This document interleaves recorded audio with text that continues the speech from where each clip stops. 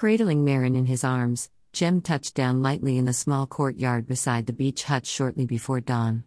Hearing his arrival, Trine threw open the door, swathing the area in light. "Marin," she gasped as she saw him standing there with the exhausted vampiress in his arms.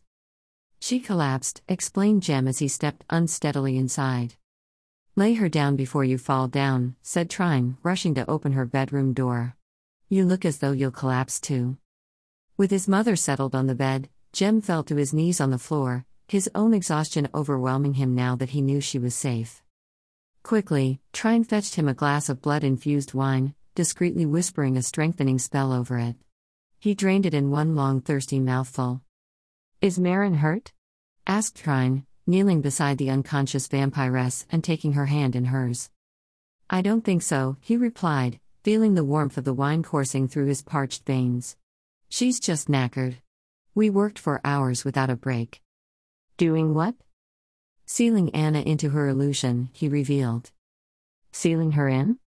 He nodded. "Marin has created a shell over the illusion that Anna placed around her tomb. It was safer than trying to touch her dark magic creation. It took both of us all our strength to seal it." "And when did you learn magic?" quizzed Trine, raising one pale eyebrow as she stared at him. "My mother taught me a couple of bits and pieces when we were all stuck at the castle." "Basic stuff," he replied, hoping she didn't see through his white lie. "She'd been chanting for over an hour before she asked for my help. Was easy enough to copy what she was saying." Looking doubtful, Trine turned her attention back to Marin. "I'll sit with her," she said softly, gently stroking the vampiress' hand. "You go and get some rest." Dragging himself to his feet, Jem nodded. "Waken me if she wakes up." "I will. Promise. Now, go. Sleep." Screaming obscenities into the still night air, the dark angel stood staring up at the full moon. She tried every incantation and spell she knew that should have allowed her to transport beyond her illusion, and all of them had failed. Marin. She had to be the one behind this, Anna deduced. Her and her son.